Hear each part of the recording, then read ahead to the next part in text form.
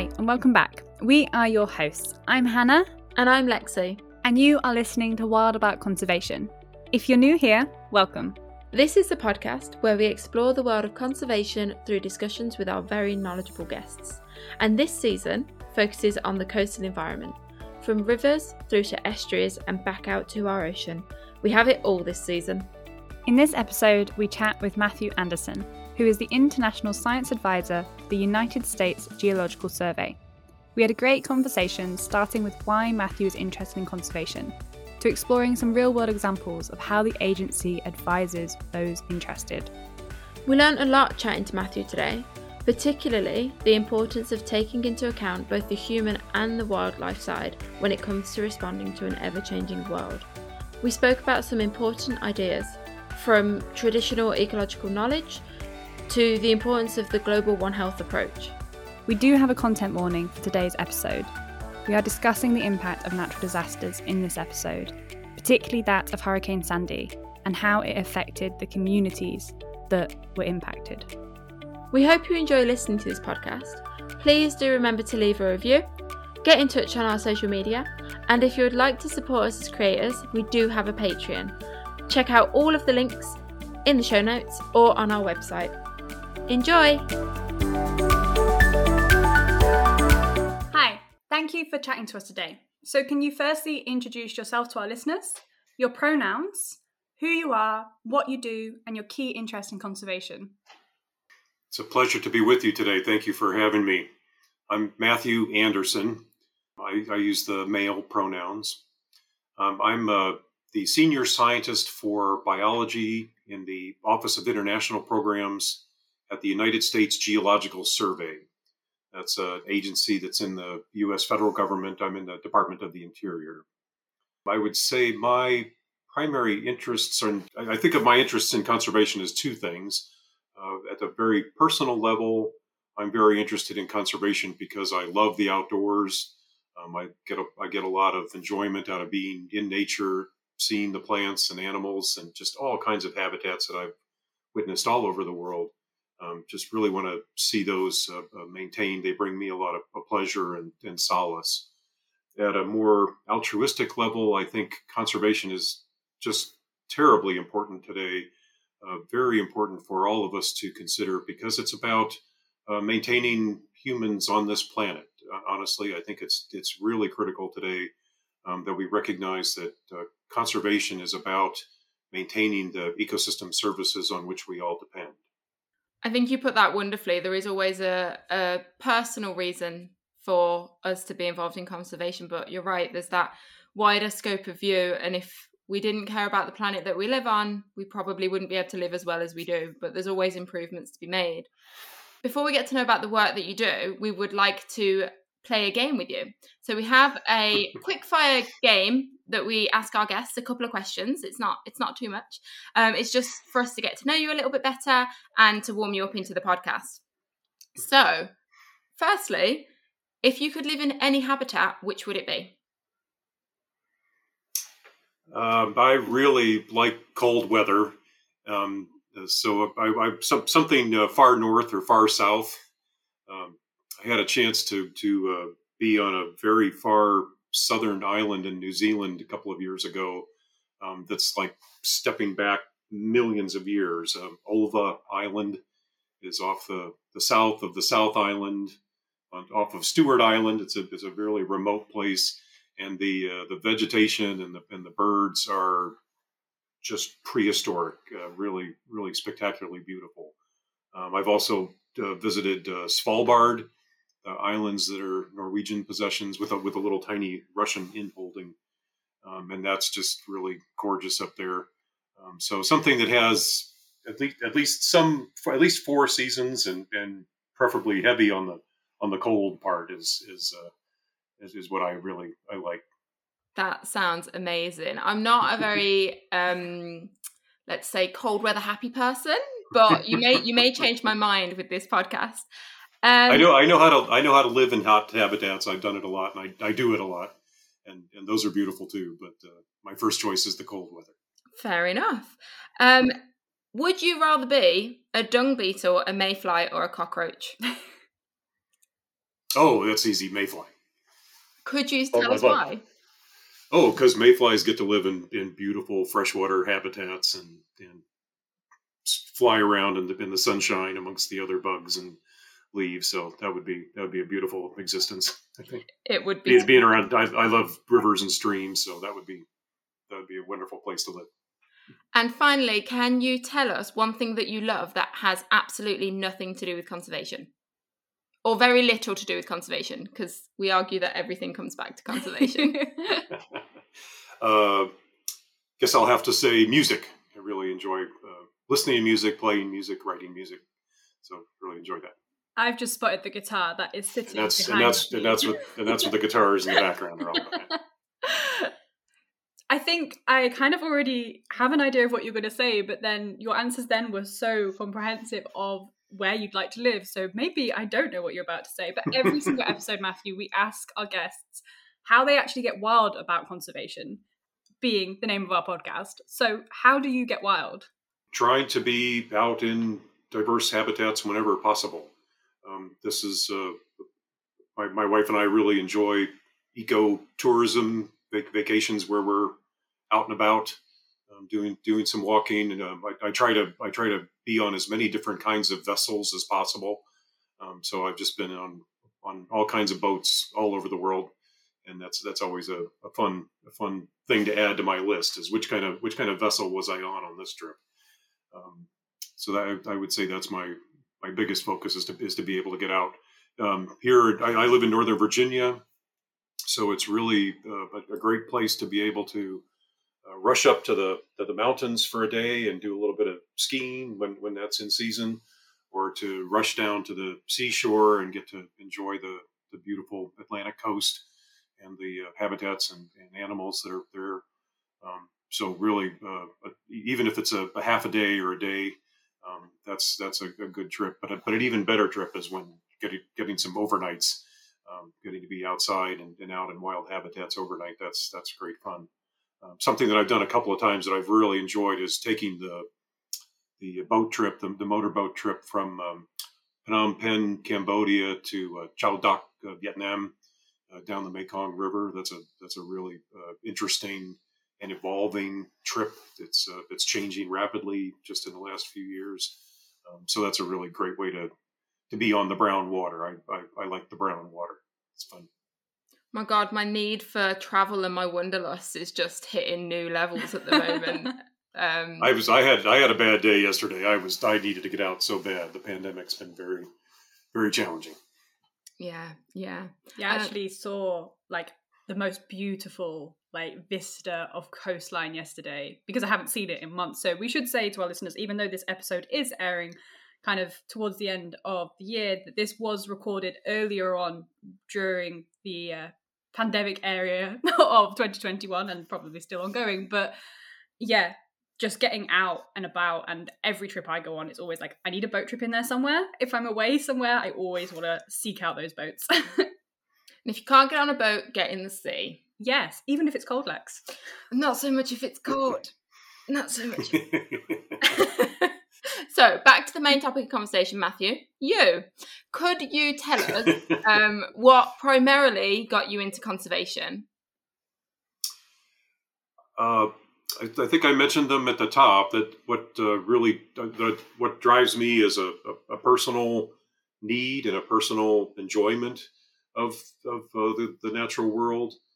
But then as I moved into adult life and thought about what I wanted to do for a career, I realized that conservation is terribly important for everyone, for me, for my family, for my neighbors, for my country, for the world. It's really a life's calling for me to want to be sure that we have functioning ecosystems going into the future. And that is just becoming more important every day. More and more pressures on our environment. We've got to really increase the amount of energy that we put into conserving our natural habitats and functioning ecosystems. So I'm very happy to be doing it for a profession. If I wasn't doing this every week, it would be really frustrating to me. I want to be engaged in this however I can. Yeah, I love that. And also, you've got me kind of getting super excited about ecosystem function and ecosystem services, because that is where all of my research and my work lies. So could you just define that a little bit for us, Matthew? What is a functioning ecosystem, and what are the services that we gain from those kind of ecosystems? As an aquatic ecologist, the ecosystem services that typically occur to me first are those that are provided by freshwater habitats and marshes and swamps, the wetlands of the world. Of course, water is fundamental. We've got to have fresh water for life, and the rest of the life of the creatures and organisms on the planet depend on fresh water. So maintaining that is so terribly important. And that starts in headwater streams around the world, that we are keeping where the snow falls, where rain falls, where streams emerge, keeping those habitats clean and free of pollution. And then being able to filter out some of the pollutants that naturally occur along the way in downstream wetlands before they reach the sea is another important function of an ecosystem. So having controlled the amount of pollution that we're contributing to systems, keeping natural systems functioning in natural ways is terribly important for life on Earth. And so that's kind of the first example that occurs to me. I think I was thinking about the podcast a little bit today. It occurs to me where we've really disrupted the natural world with the natural world is fighting back with this pandemic. These viruses that live in remote wildlife populations and remote habitats are released by human activities. Ebola was one that was released a few years ago by lots and lots of encroachment on the natural world. And then, of course, the coronavirus pandemic is another, the current example that we are still in the midst of. So what's a natural function for the natural world becomes an emergency for human populations when it spreads so quickly. And we come up against something that our immune system is not familiar with. It reminds me of the how terribly unique the natural world is. I mean, that bats can live with this organism and not be killed, but it's an organism that can pass to us, and it does kill us. A zoonosis, right, a disease that moves from wildlife into human populations, is a disturbance of the natural world. Is those ecosystem functions being broken down, and we're living through it now. It's quite serious. Yeah, I think it's really important to highlight actually that the pandemic is going to bring out so much in terms of these conversations and the research that's going to go into backfilling what this past year plus is going to look like, because we were chatting before about the fact that there has been less traffic, there is less vessels out there is less aircraft movement. Like, not only is it bringing to the fore the problems with human wildlife interactions and how we need to mitigate ourselves for those, but also it will highlight the actual impact that we've had, because we've not ever been able to put the world on pause for a big experiment. Whereas I think the scientific world will be using this to their advantage, which is going to be really interesting. It's very much a mixed. There's a pros and cons to that. It's really exciting to me what I see in my neighborhood, because I'm out walking in it every day now. This is how much the wildlife are enjoying this. The woodpeckers are going crazy in the trees. The foxes and the deer are running around the neighborhood freely like there are pets. The reduction in traffic and human beings is really having positive effects at very local levels, and also for reducing air pollution, those kinds of things. What perhaps an unexpected impact, though, is that it is making it more and more difficult for people to live in cities. And in many developing countries around the world, this is driving people back into the natural world, where they are having more and more impacts on the natural world, where wood cutting, where perhaps agrarian or I should say artisanal farming and artisanal mining might have slowed down. All of those things are picking up as people have to have livelihoods. So it's a very disruptive thing that's having some expected and some unexpected consequences.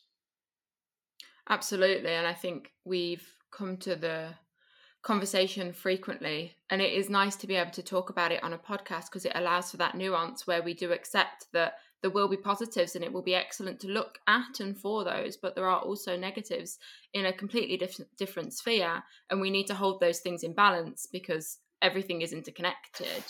So I think you make an excellent point to call out the fact that it is impacting people's livelihoods and it is driving people more towards the natural world.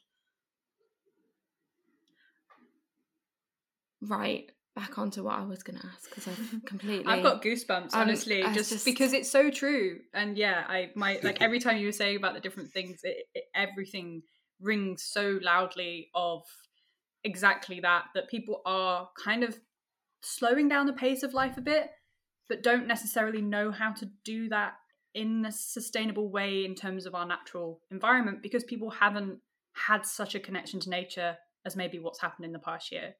So I think there's that little bit of education that still kind of people maybe are looking out for of functioning with our natural environment as people move out of these big cities. Because yeah, there's definitely been in the UK kind of a bit of an exodus out of London, Manchester, places, people moving more to the countryside where it's less populated and just connecting, which is always really good, but it's remembering to kind of leave only footprints, as it were.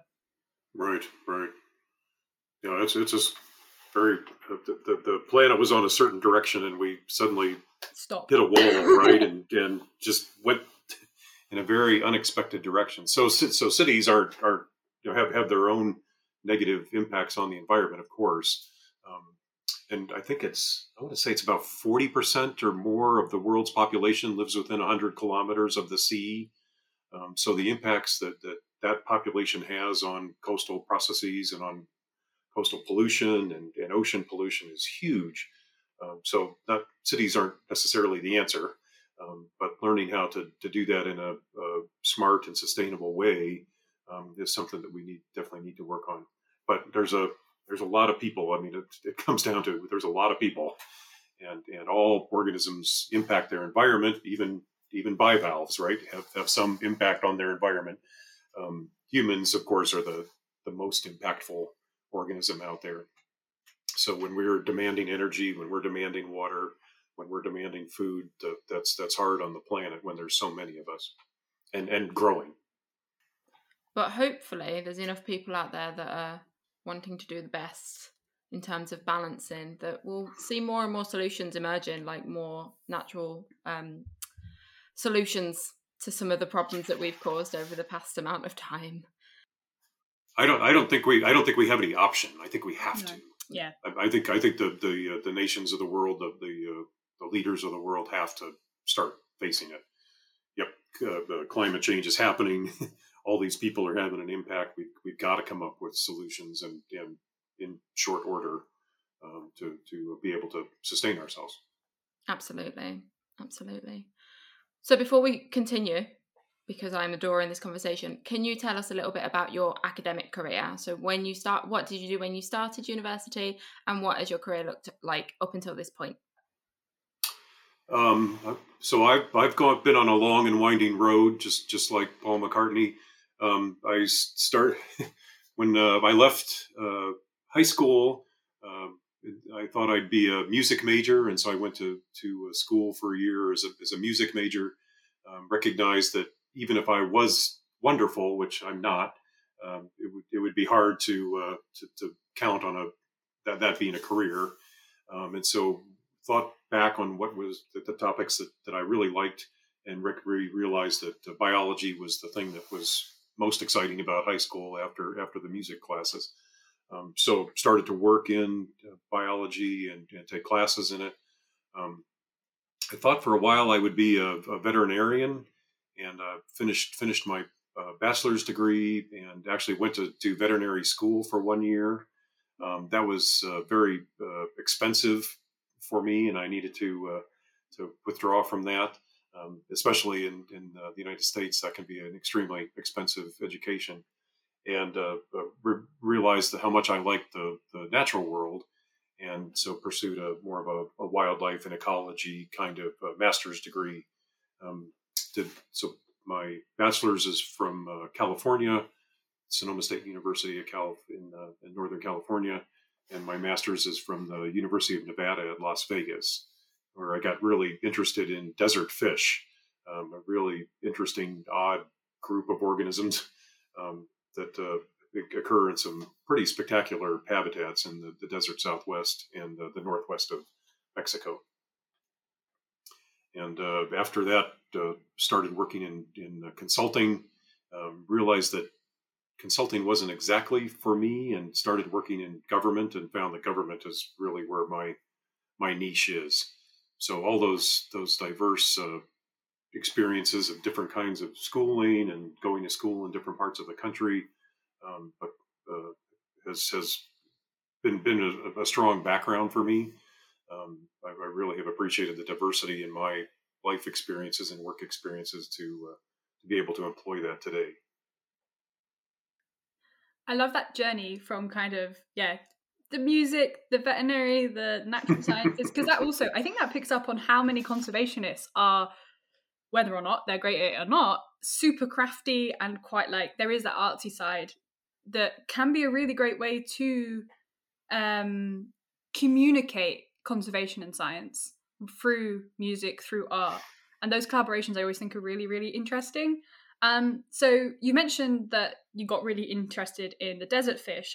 We know if we had to give you probably one of your many, many titles, ichthyologist would be one of them. Could you tell us what an ichthyologist is, other than a really hard word to spell? Sure. You have to know a little Greek. Ichthus is the Greek word for fish. So someone who loves fish is an ichthyologist. That's the root of it. Always comes back to Greek. This is what I'm learning. It does. We mention Greek a lot. Maybe we should just go away and Greek. One of my favorite books in my undergraduate school was I think it was called Greek and Latin Word Roots, and it was a very thin little volume, just a little tiny book, and it was so important for an education in the sciences to be able to say ICHTU, where did that come from, and to be able to go and look that up and see, oh, that's the Greek word for fish. Then now I get it. That's someone who loves fish is an ichthyologist.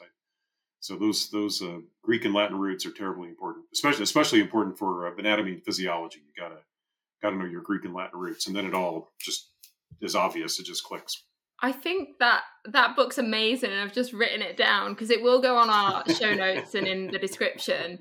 But I have a fascination with language and the way that that's formed and the way it all fits together. But I kind of cheated at university because I grew up in Spain, so I know Spanish, which is very similar to Latin. So a lot of the words I was like, oh, this is obviously this. Sí, claro. So yeah, era muy bien para mí. Right, we're not going to do that. No, stop. Back to you. So, aquatic ecology, ichthyology, what type of fish do you study?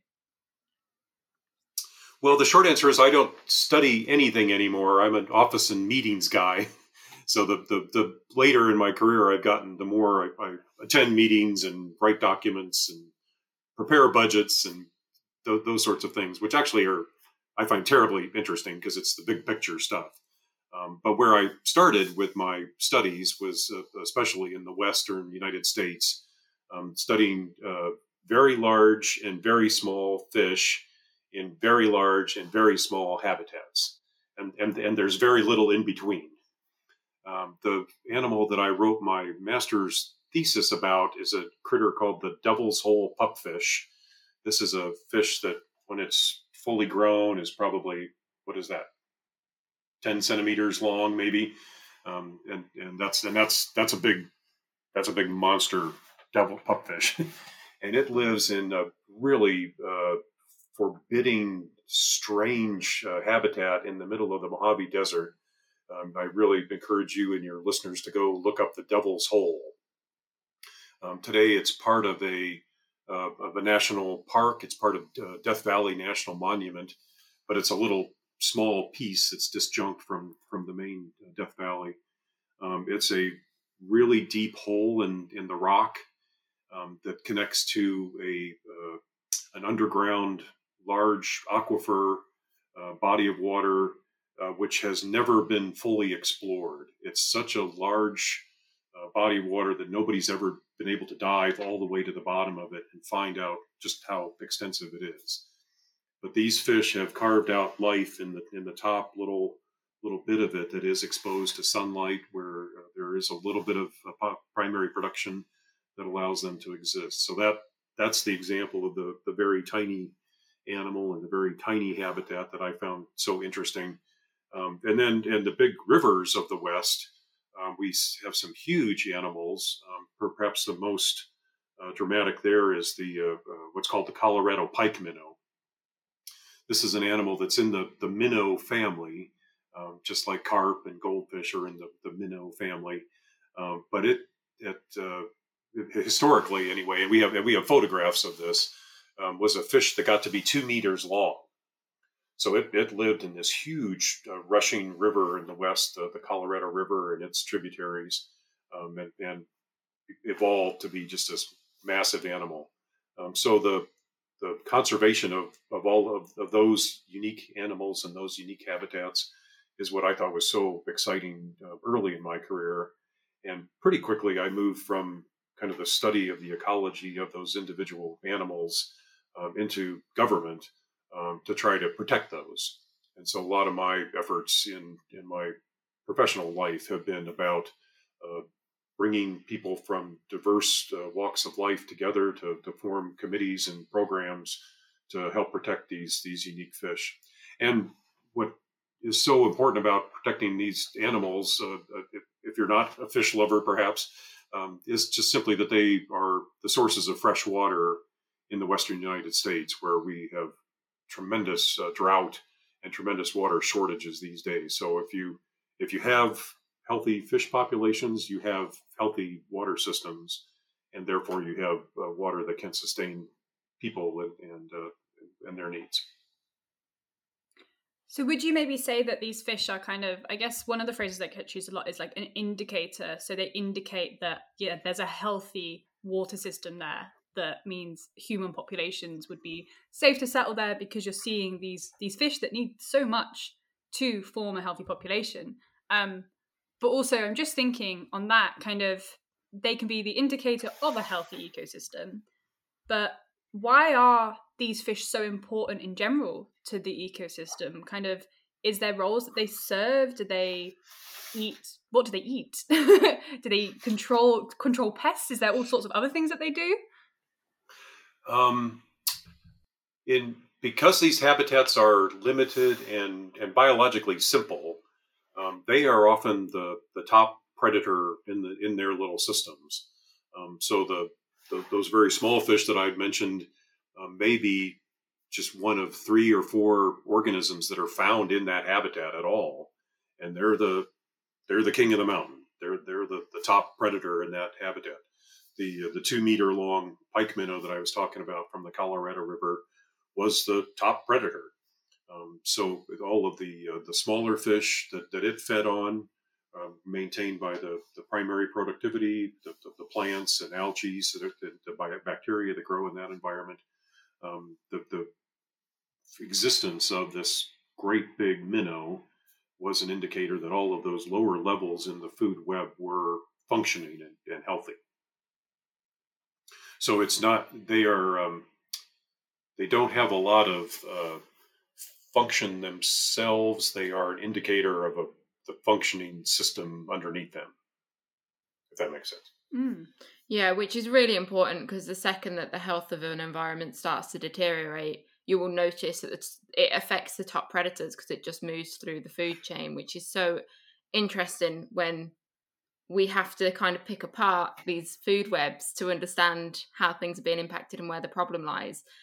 Now we know a lot of that is pollution and human impacts, but getting to figure out what the actual problem is really, it's a really interesting part of science. Tigers is another example, right? Mm. I mean, tigers need big habitats, a big functioning ecosystem, big web. Polar bears are another example. These big, what we've ichthyologists call the charismatic megafauna. Those animals that sell people on sending in their contributions to the World Wildlife Fund because they're so beautiful.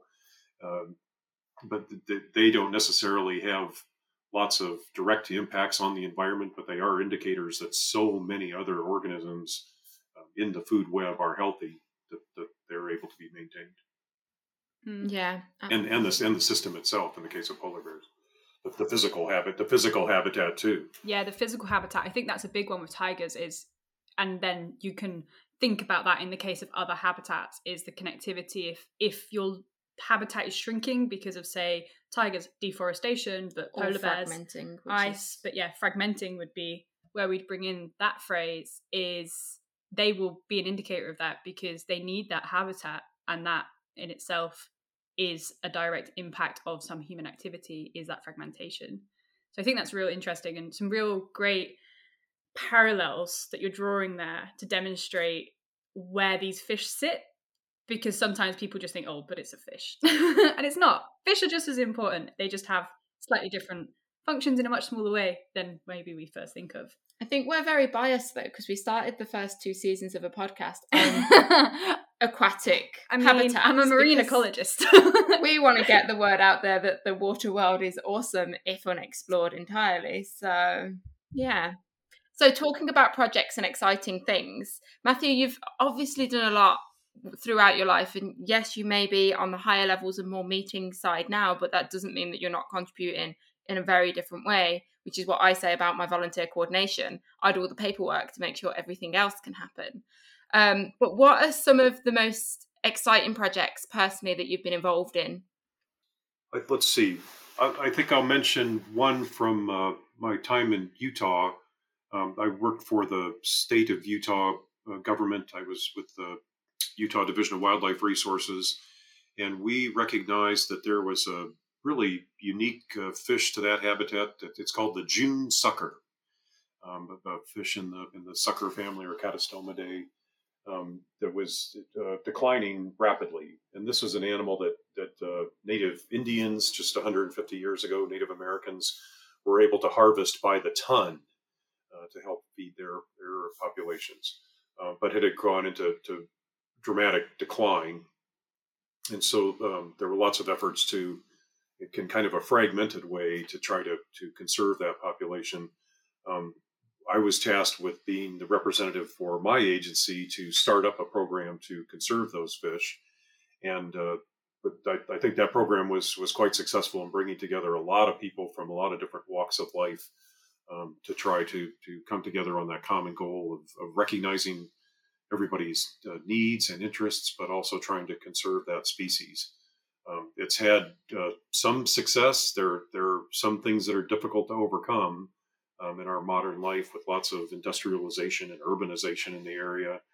It's not easy to maintain this very unique functioning habitat in north central Utah, but it has had some success in trying to conserve that species. So that getting together with a lot of diverse people to try to conserve animals has been a really exciting thing for me. I didn't help form this. I stepped into a similar kind of conservation program in the Colorado River in the Grand Canyon, something called Glen Canyon Dam Adaptive Management Program. Brings to our stakeholder group in that program was 25 representatives. So just imagine a group of Native Americans, water and power interests, federal agencies, state agencies, sportsmen, people that like to go river rafting, all trying to agree. And of course, agreement was rarely reached, but we could often get to consensus, just where people could live with the decisions. So that was a very exciting thing to be involved in. And my bias there was to try to conserve the natural habitat as much as possible in the natural fish that occur there. Some really unique fish species occur in that habitat. And then I have a very exciting project going on currently. I'm working in the Mekong River, the lower Mekong River in Southeast Asia, and have a great group of colleagues from my agency, USGS, and also from Arizona State University, and some agencies in some universities, I should say, in Vietnam and in Cambodia that are all working together on trying to have a better understanding of the interaction of different kinds of resources. And we include in that biological resources, physical resources, and the social resources. All of this ultimately has to do with protecting people and their livelihoods, so that they can sustain that habitat and be able to pass that on to their children.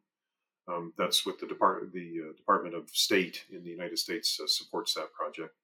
That's a very exciting program I'm involved in now, have been for a couple of years now, and it looks like it's going to be continuing at least for one more year and probably for a few more years. So those are being able to gather people of different interests and backgrounds, and everybody's got their goals, their agenda, to try to make those things work in concert for conservation has been the most exciting part of my professional life. I think what you've just summarized there, Matthew, is amazing because it's so true. You've just said it so well, what we touched on at the start of there's all of these resources and all of these people that have a stake and have a bit of their life that comes into that kind of conservation process and reliancy on the environment around them, whether they immediately think about it or not. And getting those people's thoughts and having them involved in the process of conservation is so important, because that's kind of how things change. I mean, look at it for us in the UK, some of the legislation we've had is because people start to realise what's happening to the world around them, and they've been involved with these changes in process. So I think that's super exciting. And also you've led us on quite well, because that kind of human-animal interaction is exactly, as you said, where your work lies. And as an kind of international science advisor that we know you are bringing all those different people of different walks of life and considering their views to help other people do the active conservation on the ground. So you kind of summarized it, but could you summarize what is an international science advisor? What are you? What do you do? I have two jobs at the basic level. I am responsible for helping USGS scientists who want to work overseas do their work overseas. So I'm an advisor to them in that sense. And secondly, I'm out looking for ways that we can be useful.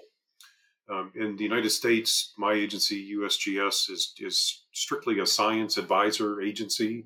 We conduct science that people need, that our government needs, and provide that advice, but we are not the decision makers. We don't have regulatory responsibility. We don't enforce laws. We don't write rules, that sort of thing. We're just trying to focus on science that's immediately applicable and provide that. And that's the same thing we do overseas.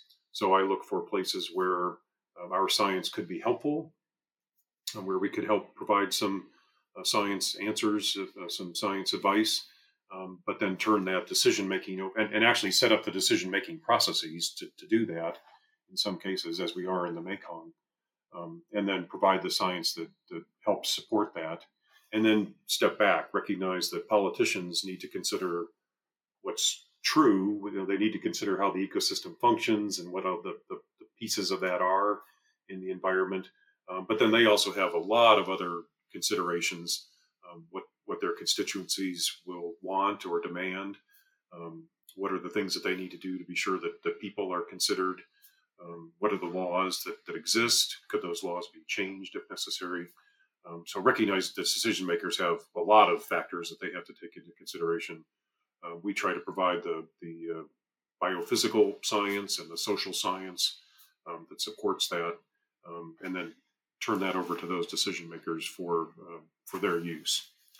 And always when I'm working overseas, I always have to be able to show how that work is applicable back home, because I work for the American government. We're not a consulting agency.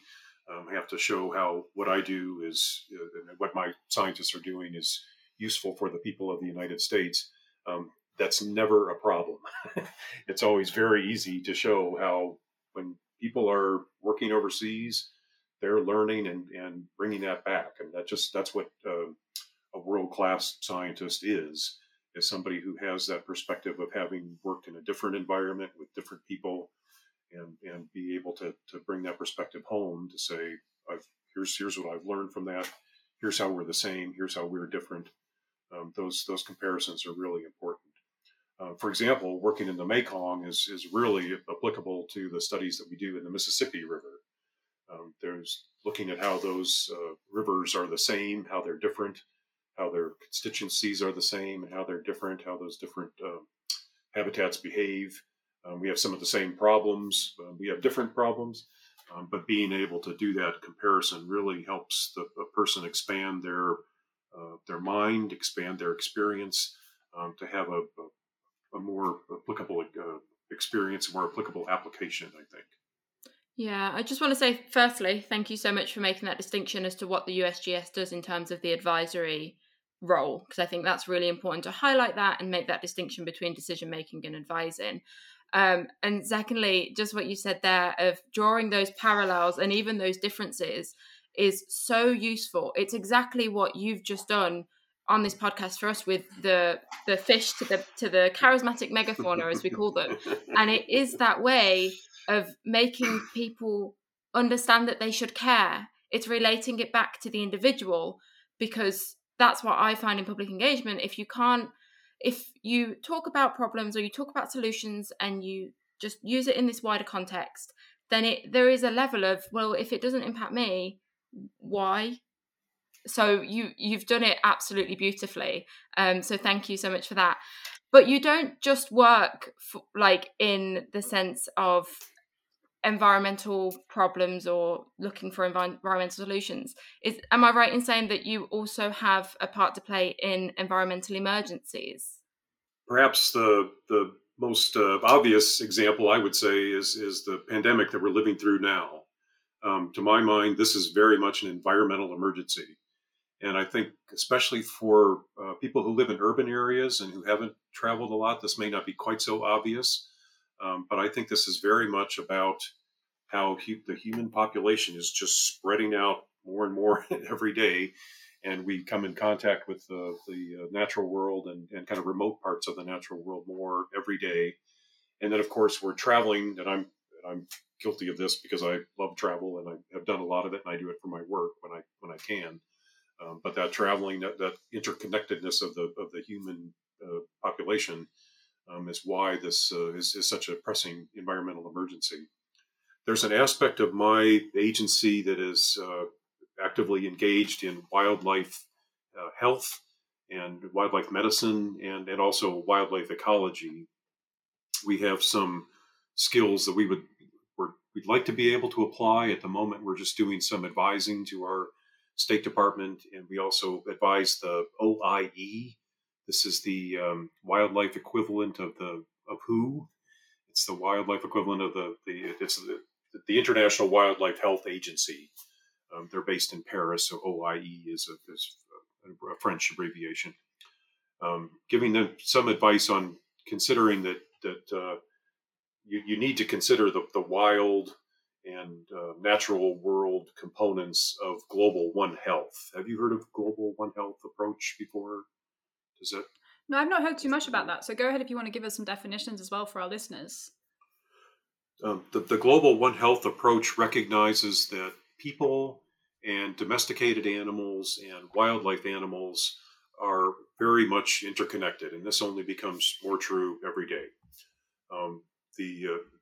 We're living through an example of this where zoonoses, a disease that is in animals that moves to people, gets out of control and causes a lot of harm and morbidity and mortality.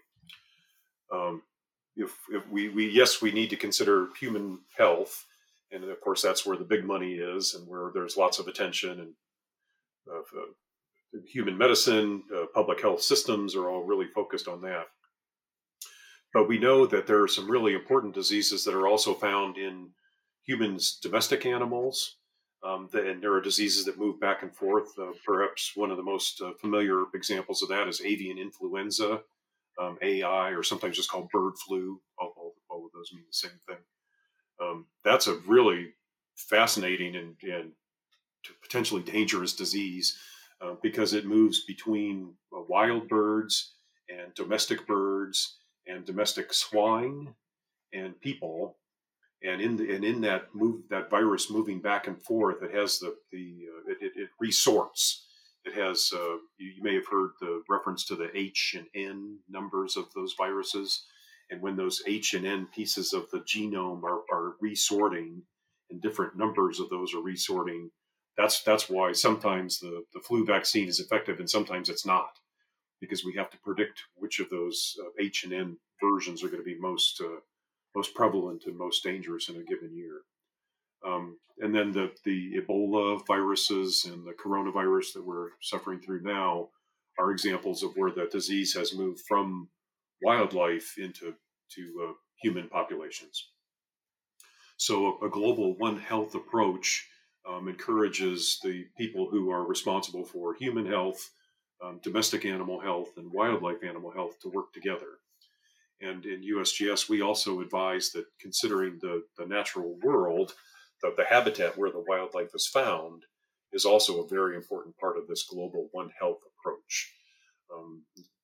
Actually, we've been advising the State Department, along with many other agencies in American government, for the upcoming G7 that'll be held in Edinburgh, right? I think the G7 is in Cornwall, if I remember correctly. Pardon me. The convening of parties for the 26th convening of parties for the climate conference is in Glasgow the end of this year. That's right. That's what I'm thinking of. So the upcoming G7, we are giving some advice to State Department along with a bunch of other U.S. agencies on how to think about what the G7 nations as global leaders should be thinking about when considering how to protect all of the aspects of health that affect people and the animals around us. That's really interesting because I think that brings another facet to what we spoke about earlier with the kind of expanding and people interacting more with their natural environment in terms of moving out of cities. But I hadn't really even considered as well, even though I'm so aware of it in the marine environment, of if you're moving your pets out of cities and your domestic animals out of cities, that you are potentially impacting the native animal populations, which I guess in the UK, one of the biggest ones we have is some of the diseases that can be passed from wild animals to livestock and how much of the concern that is within British kind of agriculture and farming.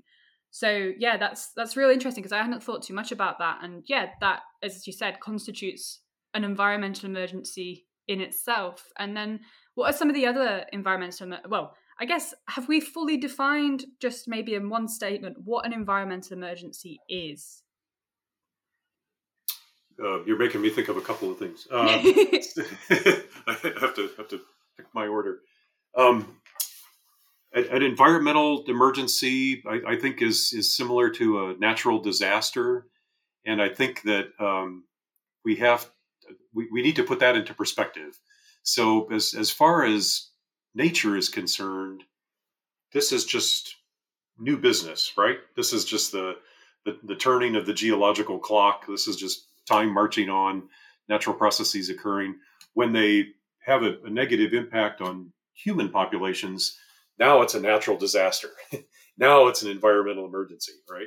So I think Ebola might be an interesting example to think about.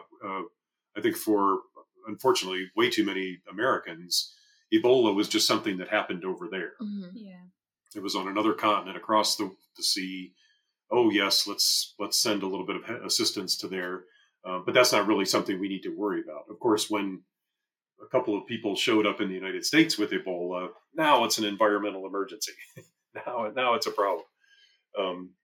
When we build, as we do in the United States, more and more out onto the edge of the ocean, especially on the East Coast of the United States and on the Gulf Coast of the United States, we put more and more populations, often second homes, vacation homes, farther and farther out. But there's also people who just live there year round. And then a hurricane comes in, these strange North American storms, and homes are wiped out. Now it's an environmental emergency. Now it's a natural disaster, and the government needs to rush in and help me. So it's where the natural world is marching along, and humans come into conflict with that. An earthquake or a volcano is a natural disaster, is an environmental emergency. But of course, we're driving so much of that. We increasingly the environmental emergencies, the natural disasters, are not just the planet turning and Earth spinning out in space and doing its thing, but it's also things that we have had negative impacts on. So if our putting lots and lots of carbon into the air is causing the planet to warm up, and I argue that it is, then the occurrence of more storms, of more fierce storms, of the erosion of our coastal areas, so that people are in danger, we're engaging in those environmental disasters, right? We're engaging in those environmental emergencies in a very tangible way, and you would hope that would make us start to think about what we're doing and maybe pause and retract a little bit and think about some different approaches. I think increasingly people and governments are starting to think about that, perhaps not fast enough, though. Yeah, I think that was perfect, because I think what you've done there is you've really made that connection, which I think can be a bit alien, of people hear the word climate change, the earth is warming, but also there's more storms.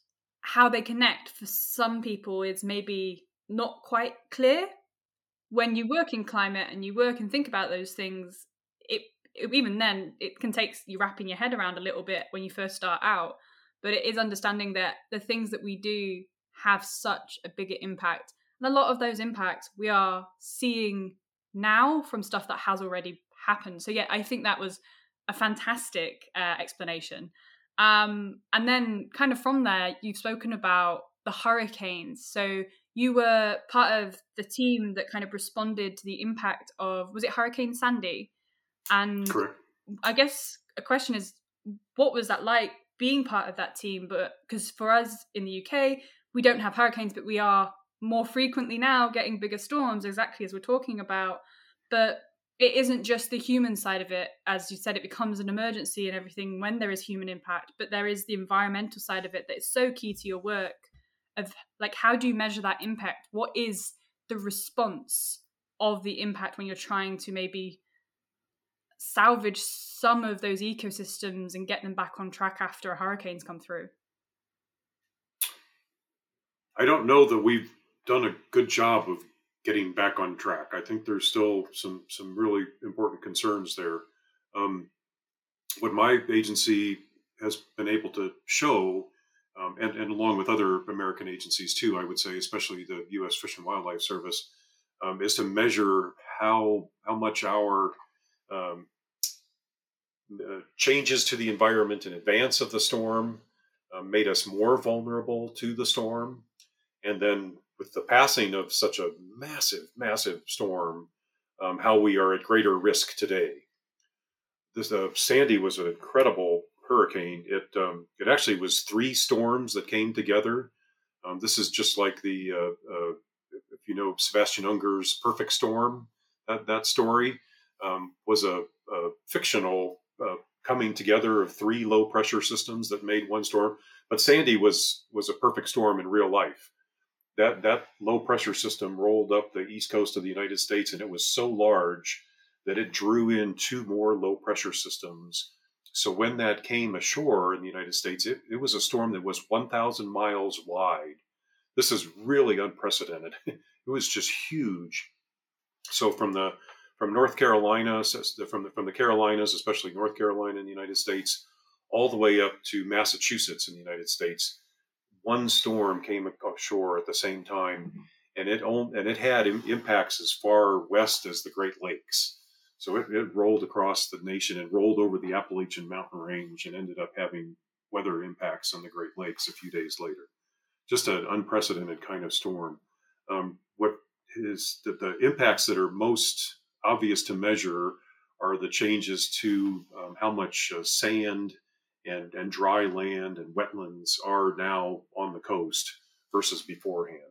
So my agency measures those things a lot, and we have the pre and the post picture to be able to show how those storms have really dramatic impacts on the coast, and how if that storm comes ashore today, the impacts will be greater.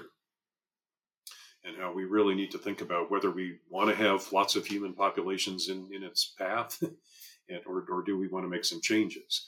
Do we want to have big energy generation stations? Do we want to have coal-fired power plants and nuclear power plants that are that close to the coast, or do those need to go someplace else? Are we going to allow people to build multi-million-dollar vacation homes on the coast and then reimburse them when the storm takes them down? Or are we going to say, if you build, you're on your own. You have to be responsible for yourself. Now, I should be quick to say there's a lot of people who just live near the coast. In the case of Hurricane Sandy, the people that live on Long Island, New York, and the people that live in New York itself and in New Jersey were the most dramatically damaged by it. And those are just where those populations occur. Those aren't vacation homes. Those are people's full-time homes. So some really terrible, destructive impacts from the storm there. And it came almost at Halloween. It was very late in the hurricane season. And so it was cold. Hurricanes are typically they're driven by warm water in the North Atlantic and typically come ashore when the temperatures are really hot. But in this case, it was late in the season, and those people had a terrible winter with cold temperatures and snow while they're still trying to put their homes back together and deal with coastal flooding.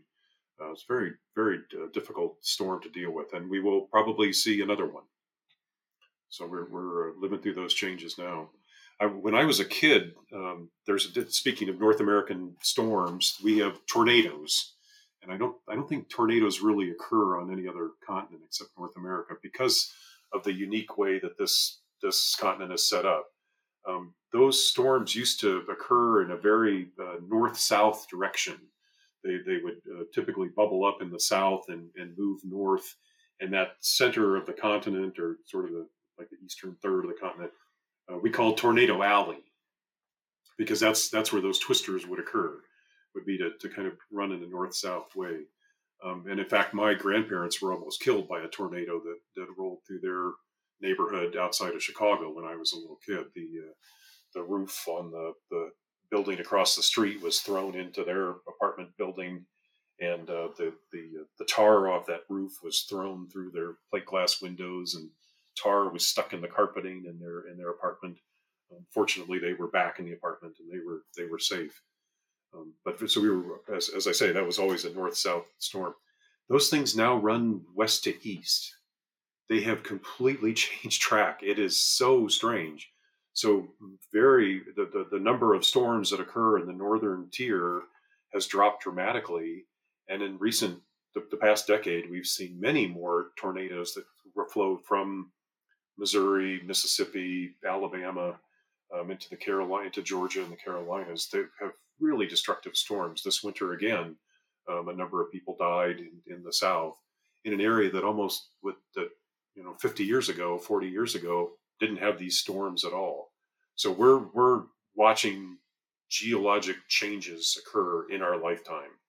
And those environmental emergencies, I hope, are a clarion call to wake people up and realize we're having impacts now. We need to have some changes now. Yeah, and I think that's a really good point. But with the work that you've done and all that you've seen in your life, when we're thinking about this post-disaster management, whether we're thinking about coronavirus 19 or Hurricane Sandy or a volcano or an earthquake, are there examples of policy and legislation that you've found that favours the environments to bounce back? So if we're thinking about opportunities for change, and you've just mentioned a couple there, do we reconsider where we put houses and power stations? So thinking about those opportunities for change, have you seen any that favour the environment whilst also promoting positive things for human interactions? There's a very interesting current example from southern Vietnam. Uh, Vietnam and Thailand have had great success in the last 10 or even 20 years in growing a huge amount of rice to where they became the two biggest rice exporting countries in the world. So huge economic benefit. What we all came to realize was that to do this, Vietnam was making some really dramatic changes to the natural world. To be able to produce 3 rice crops per year required manipulation of the water regime in the lower Mekong River, the Mekong Delta, so that it was having negative impacts on the environment. And this is definitely measurable by scientists, and I think even perhaps observable by everyday people, that the groundwater has been dropping more and more because they're pumping groundwater. And because that volume of water is being removed from the environment, the land above it is also sinking. So actually, they're dropping their habitat, the place where they live and the place where they're growing crops, lower and lower relative to sea level. It's having a lot of negative impacts, especially on the ability of the groundwater along the coast to stay fresh. Seawater is actually pushing into the land. It's a process called salinization, where the seawater pushes into the groundwater along the coast. So this has become so dangerous that the government has decreed that they'll stop doing that and make a change and now produce only 2 crops of rice per year. So implementation of that hasn't been immediate. It's slowly changing over to where farmers are making that change, looking for other kinds of crops to grow. And it's actually caused a renewed interest in a historic kind of rice. Today, I would say that they produce paddy rice, they say, Paddy. You'll hear Vietnamese people talk about growing paddy rice. They are looking more and more at some natural long grain kinds of rices that occurred over in historic times, and are more likely to start implementing some of these alternative kinds of rice that don't require all of this manipulation.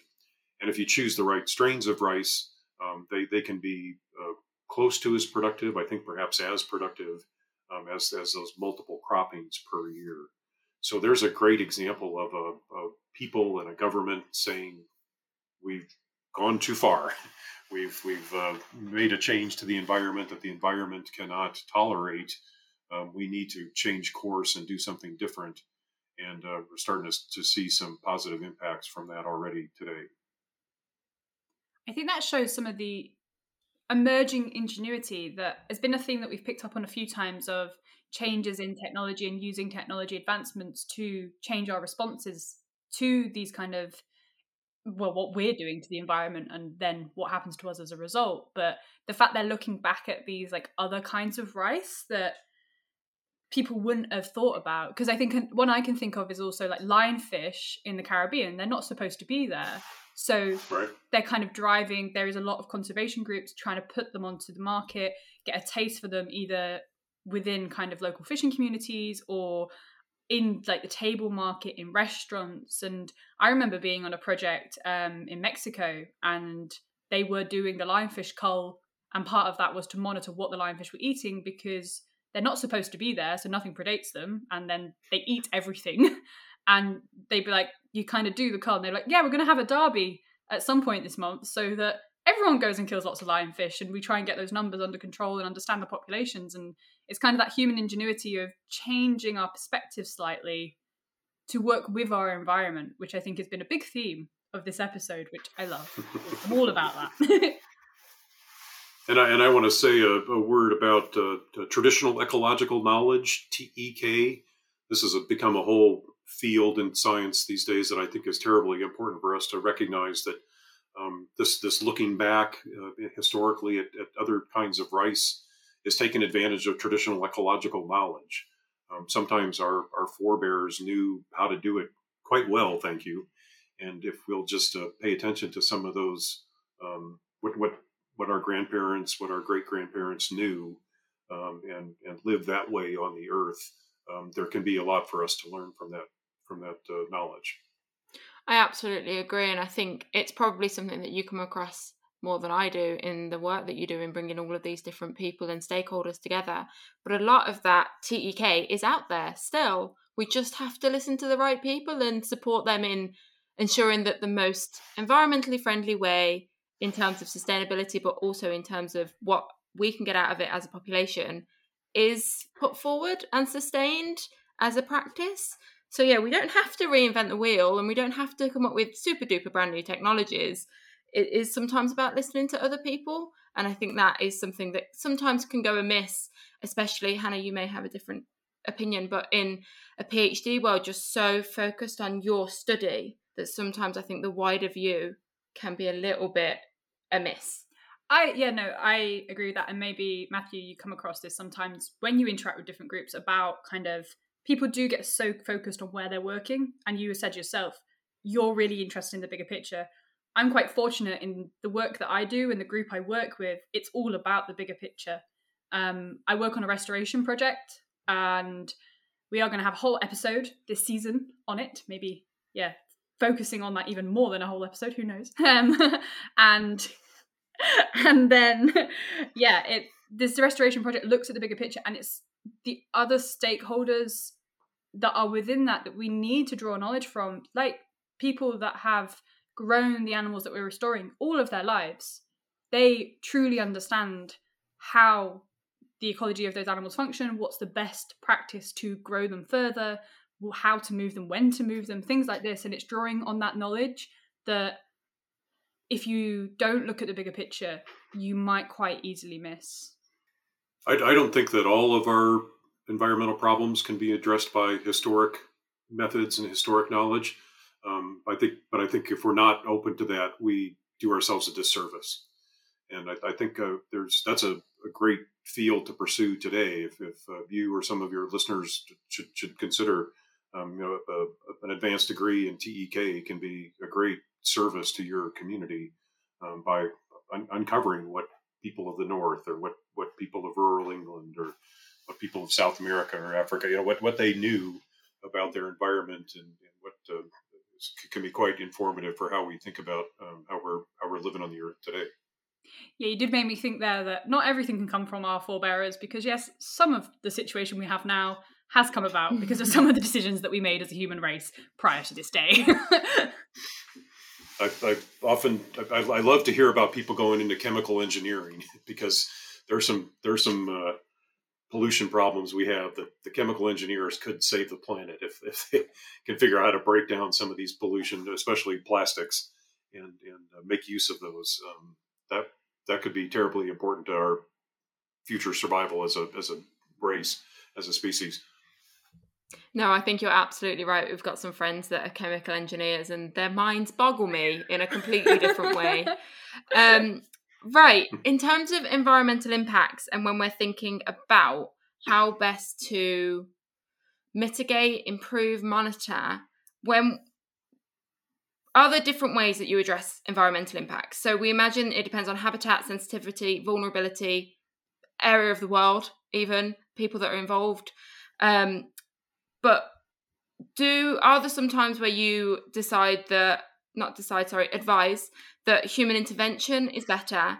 And are there some times where protecting and monitoring and taking a step back from that environment is better? Can you give us some examples on what interventions you would recommend depending on the situations?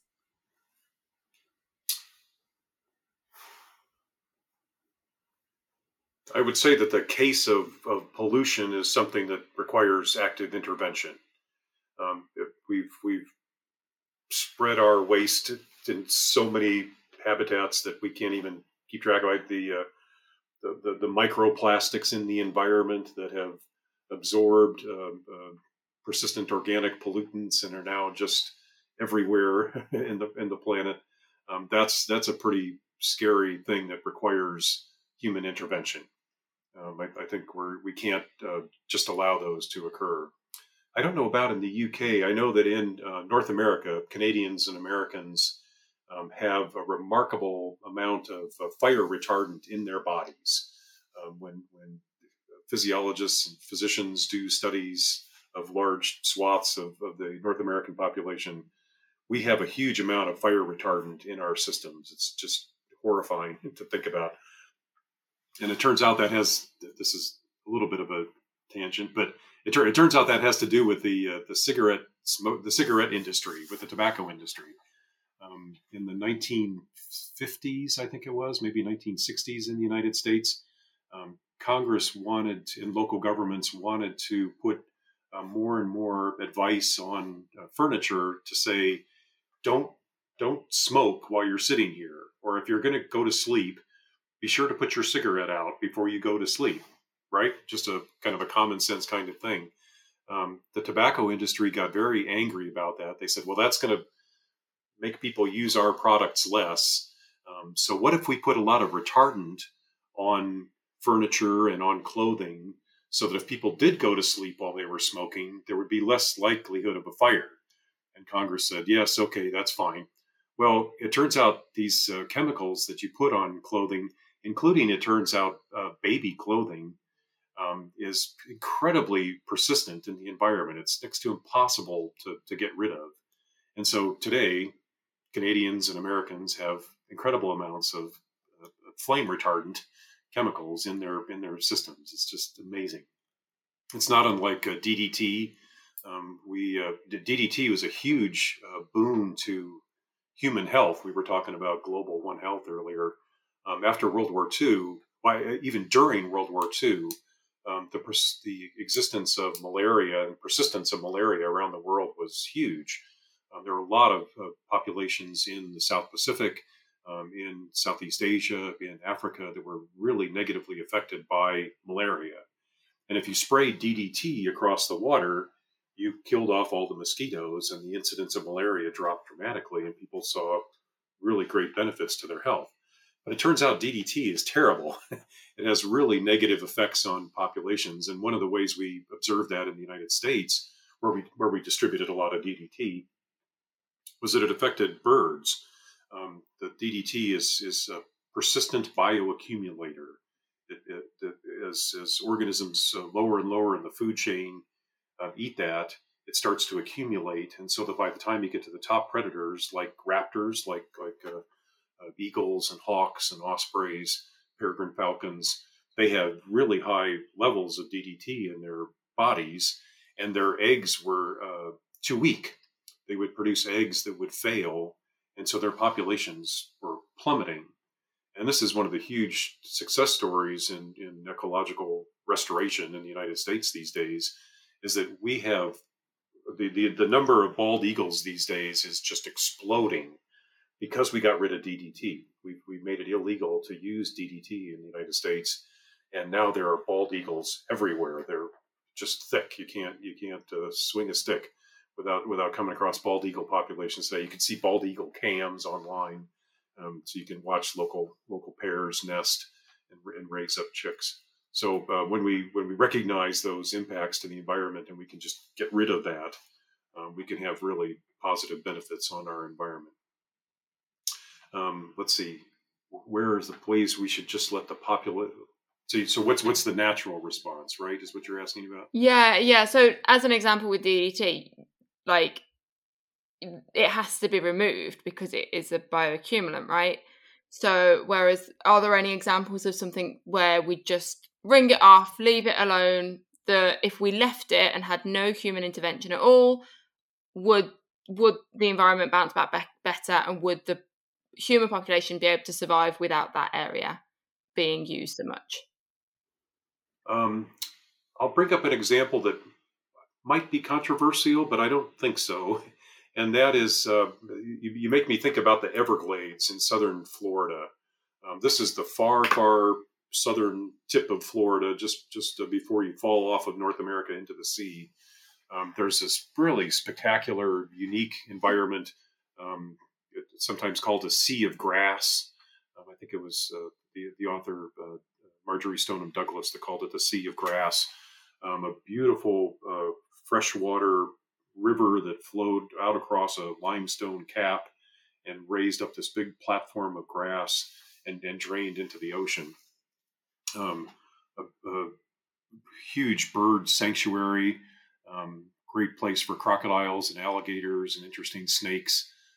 The Florida puma, that was the big cat that was the charismatic megafauna there. The Florida panther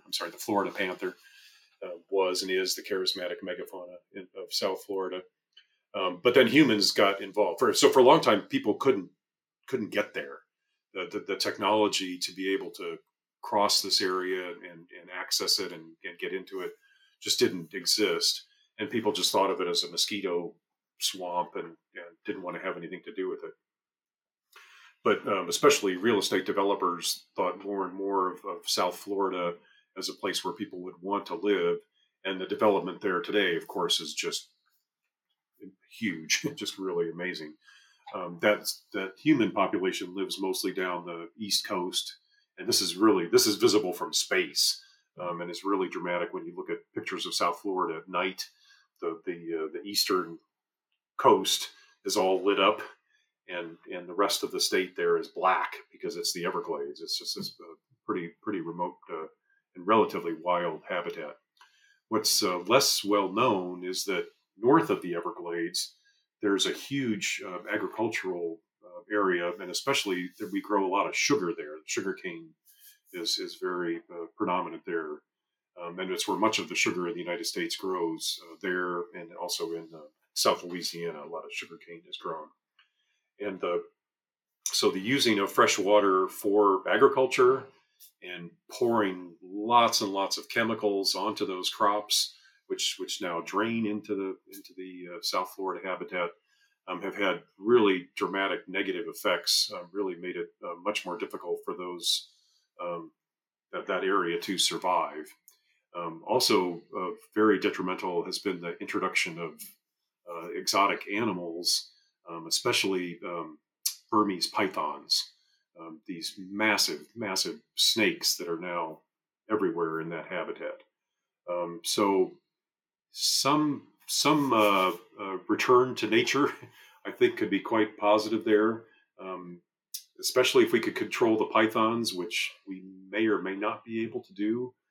They're very secretive, very successful at reproducing themselves.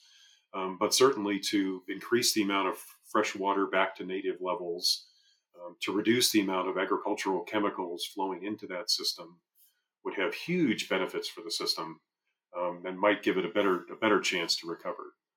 But like I say, the introduction of exotic animals into the habitat, also some exotic plants like the melaleuca, a tree that has been introduced there, are going to make it hard to conserve the Everglades in the long run. But a more natural flow regime would go a long way to helping that system recover. I think you've picked up a good point there, that sometimes, and this is something that we talk about a lot on this podcast, is the 0 or 100. It isn't black and white when it comes to managing habitats like this, because either how much we are altering them over the years, or when we introduce something like we just mentioned about the pythons, but also the lionfish, that once things like that are in the system, it can be very, very difficult to get them out, because of the fact they're not naturally supposed to be there, and there isn't anything that naturally will tend to remove them. So in time, maybe nature will find a way to get rid of them, just like how we're seeing nature let us know that we've maybe done too much to the planet in terms of pandemics and things like that. But yeah, it's not a black or white scenario when it comes to managing these habitats, as you really highlighted very well there. You've brought up an interesting example with the lionfish that may also apply to the tiger prawn. There's a huge prawn. I think it gets to grows to be what's that 20 centimeters, 30 centimeters long. That's been introduced from Thailand in the Gulf of Mexico. Just like the lionfish has been introduced to that area. There's some potential for economic responses to that.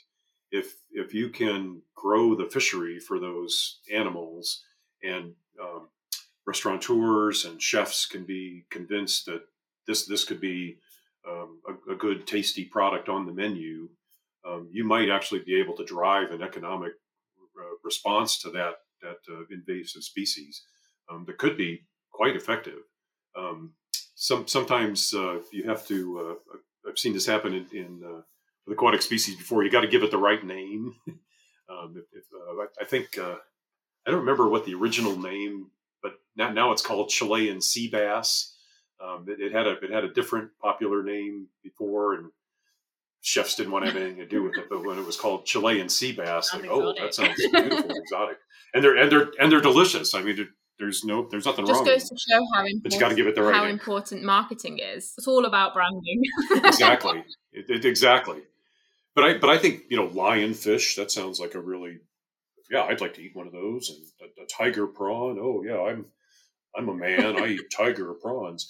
So I think those things could be quite popular, and they probably, because they're relatively high in their food web, they're probably pretty delicious. I got to say, lionfish aquatic do animals taste great. They do taste pretty great, because that's part of it's changing that perspective, as you just said. Because even though sometimes we can grow things that maybe are taking pollutants out of the environment, but not accumulating in themselves, or animals like these where we've introduced them, they've become a problem. A way of controlling them could be some kind of trophy drive and introducing that economy.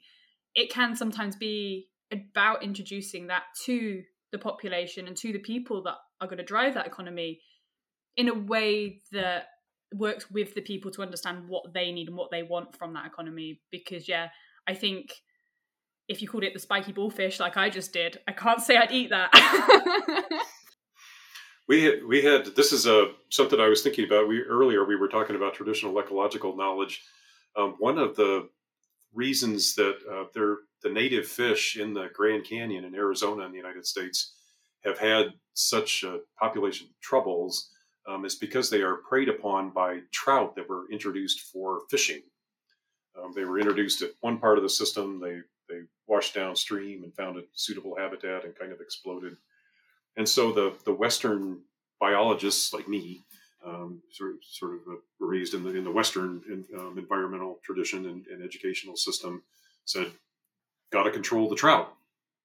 What are some ways that we can capture as many trout as possible and euthanize them to take them out of the system? Because of the numbers, not a pleasant activity, but probably something that could have really positive impacts on the native fishes there and allow them to rebound. And it turns out that's true. We've seen some positive impacts from those fish control efforts. What we didn't think about at all in the beginning was the response of Native Americans to doing something like that in the Grand Canyon. For the native tribes that live around the Grand Canyon, it's considered a very sacred place. The Grand Canyon is their church, it's their pagoda, it's their temple. It's often, for many of them, where they arose, where their people moved from the third world into the fourth world. Terribly sacred place. And for the white people to come in with their boats and motors and machines and lights at night and talk about just killing lots and lots of beings was anathema, was just really scary and revolting to these people. And they said, you have to stop. You cannot do that. So it was a really interesting clash between sort of the Western approach and traditional ecological knowledge and what's socially responsible and environmentally responsible to do in the moment. So we have found some ways to control them in other parts of the system, and also to try to control them with how the dam is operated. It turns out temperatures can be really useful in trying to control trout populations. So it made us stop and rethink about what is the best way to behave in this environment, because not only do we have a responsibility to take care, to conserve the habitat, but also to pay attention to the other people who live there and what is valuable to them. No, I think that's an excellent point, and I think once again it highlights what I think that you do in your role very well, of ensuring that everybody's voice is listened to and considered when science and advice is being pulled together. It needs to come from as many voices as possible to ensure that the widest aspect and the best solution is presented, as well as everything else. So on that note, I would love to ask you a bit of an introspective question. What, to you, are some of the skills that are absolutely pivotal to your role? Like, what do you think is so important that's got you to the point that you are, and like some of the skills that you've gained along the way? I think the diversity of my experience has been really important. It's really helped me to have greater job satisfaction. Very importantly, that having I can see where these previous experiences weren't wasted. I did odd things, and that not every biologist did earlier in their life, but it's been I can see where I'm employing those in my current work. I do, although I'm definitely an introvert at heart. I do enjoy interacting with people and getting their opinions, taking the opinion and the information and the perspectives from other people and trying to weave those together has been really important. I have some level of business experience, the budgeting and program management skills that I've had to acquire along the way to get this done have been really useful to me. And although it's probably the least favorite part of my job, I recognize that it's necessary, and I recognize that it's allowed me to advance because I have perspective on, okay, these are the things we want to do. How much is that going to cost? And do we have that money, or can we find that money? Could we write a grant to get that last portion of the funding? Could my agency work together with your agency and your nonprofit, and we each chip in some of our time and some of our money to get those things accomplished? That collaborative spirit, that interest in collaboration, and honestly the fun of collaboration have been things that have been really helpful to me in advancing. And I think it was so important to have a science education.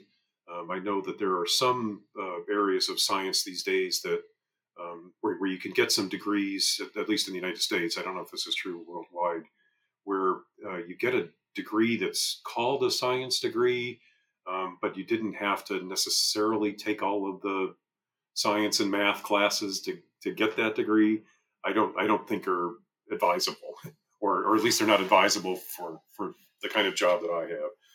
Understanding chemistry, understanding biology, some introduction to physics and statistics has been really useful to me in a very practical way. And it's not that I have to, I'm not conducting statistical studies every day, but I understand the value of a study because I understand the statistical reporting that has been done.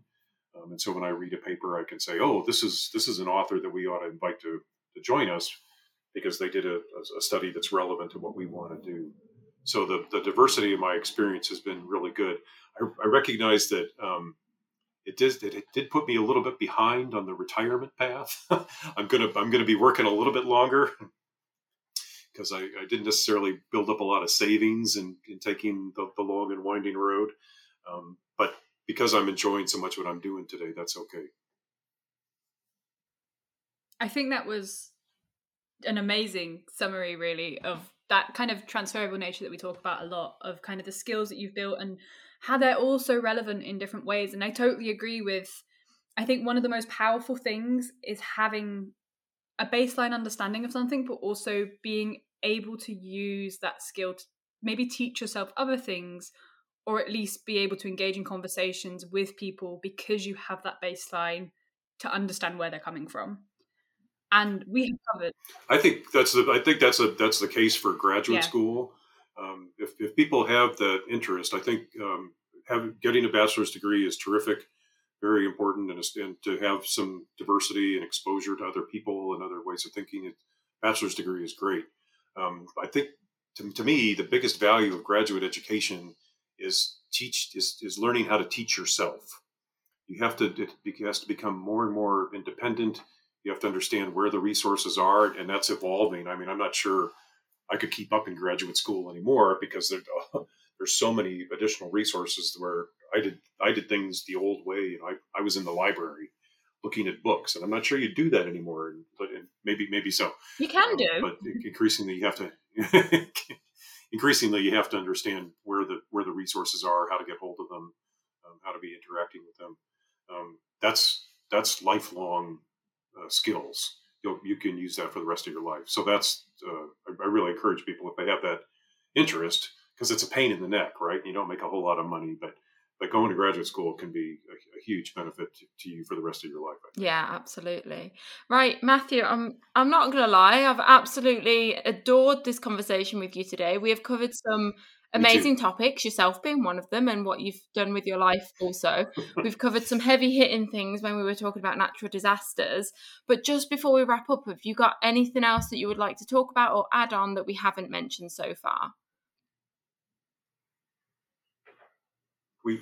I don't think so. I think we did circle back, and I think I circled back to those things I was going to mention.